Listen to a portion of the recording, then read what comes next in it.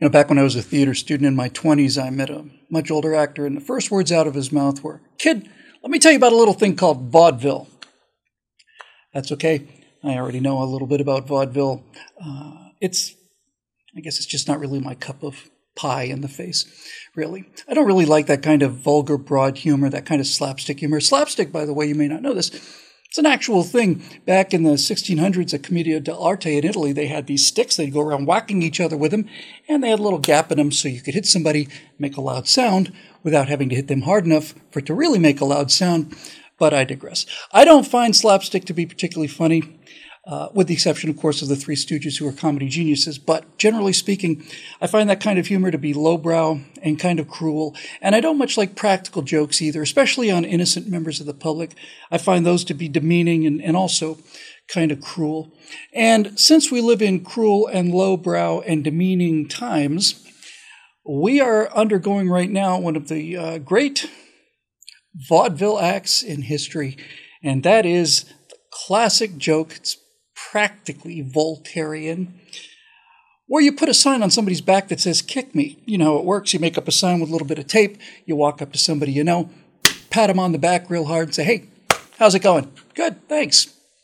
And then as you walk across the stage, people will come up and kick you, and it's okay to kick you if you've got a sign on your back that says, "Kick me." The idea being, of course, that if you were too stupid to realize that people were kicking you for no reason and you couldn't figure out that there was a "kick me" sign on your back, then you probably deserve to be kicked.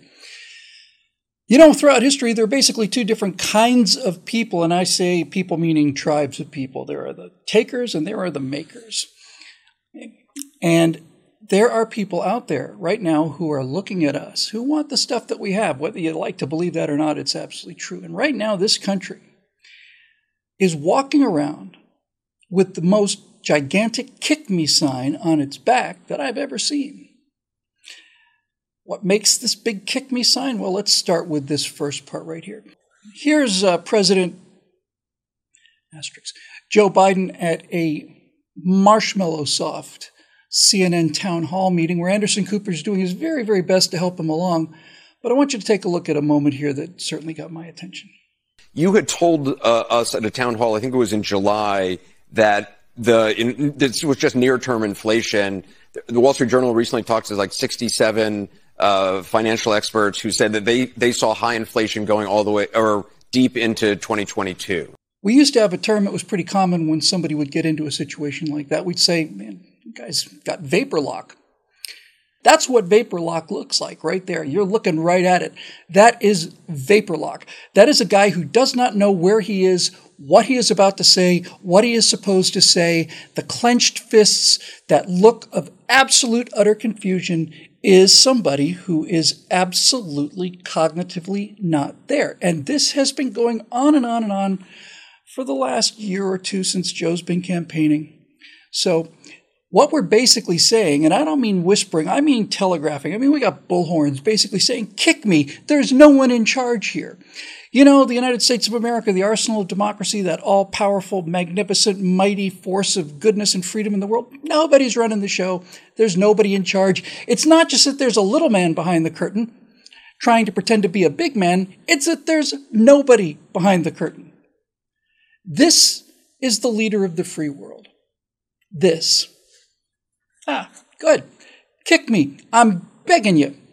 Now, of course, our American system provides backups, and the second part of the big "kick me" sign in the back is the backup. Kamala Harris is the most inauthentic person I have ever seen. In fact, I don't know an actor good enough to be able to portray that level of insincerity. Here she is at a few weeks ago where she's talking to the best and brightest young minds about space exploration. Now, the vice president's traditionally put in charge of the space program, but space is hard. It's rocket science and all. So Vice President Harris decided to have a talk with the children and talk to them about how exciting space is and all the cool things they're going to see when they grow up. And so she got 5 of the brightest kids in America, and they all got together to talk about space and all the wonders they're going to see, and all the rainbow colors were there. It was a very diverse crowd. Of course, the only people not in that crowd of children were young white boys, but then again, what do white males know about space exploration? In any event, I don't know which is more disturbing.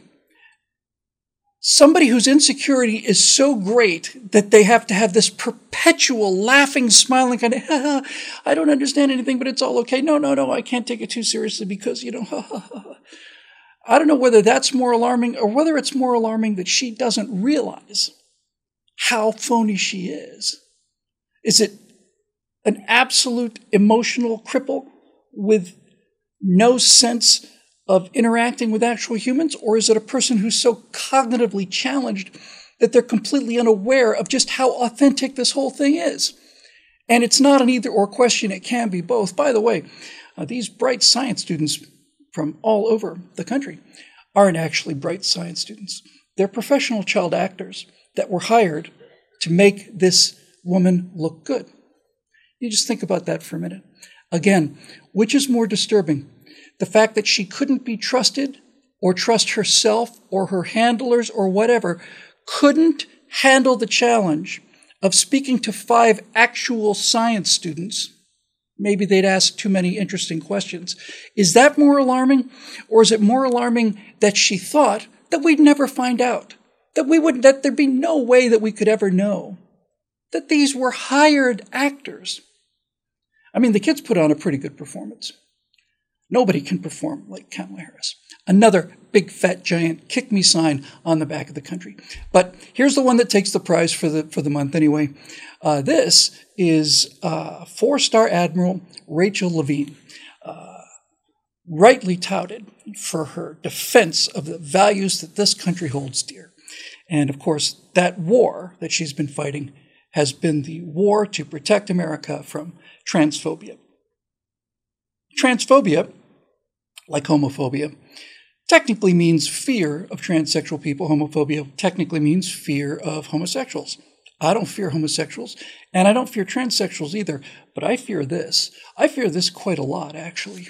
The reason I fear this person so much is because I simply cannot imagine in my wildest Photoshop dreams of a picture that telegraphs the fundamental unseriousness, the fundamental moral rot, the fundamental weakness of the United States of America than this image right here. This one takes the cake, or the pie in the face, if you're so inclined. Now, we've got a giant kick me sign on our back, and it's going to be there for a while. So, does this trinity of silliness worry me? It does. It worries me because there are people out there who are, in fact, constantly looking for a fight. And we're not one of them. We don't go around thinking, boy, sure would be nice if we could take some of that Yemeni territory. We don't do that at all. We generally mind our own business, believe it or not, and try to keep the world safe for other people to mind their own business. But the people who do want to take things from other people look at this and they say, it's probably now or never. Because whether you like it or not, the United States isn't Switzerland, and we're not Finland. We're not. We're not Indonesia. We're not even Canada or Australia or Great Britain. We are the force for freedom in the world.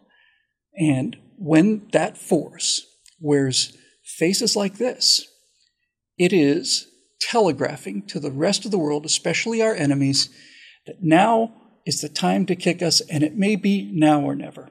So does this Three Stooges panel mean that we're going to be attacked? No, it doesn't mean we're going to be attacked. It means we're more likely to be attacked.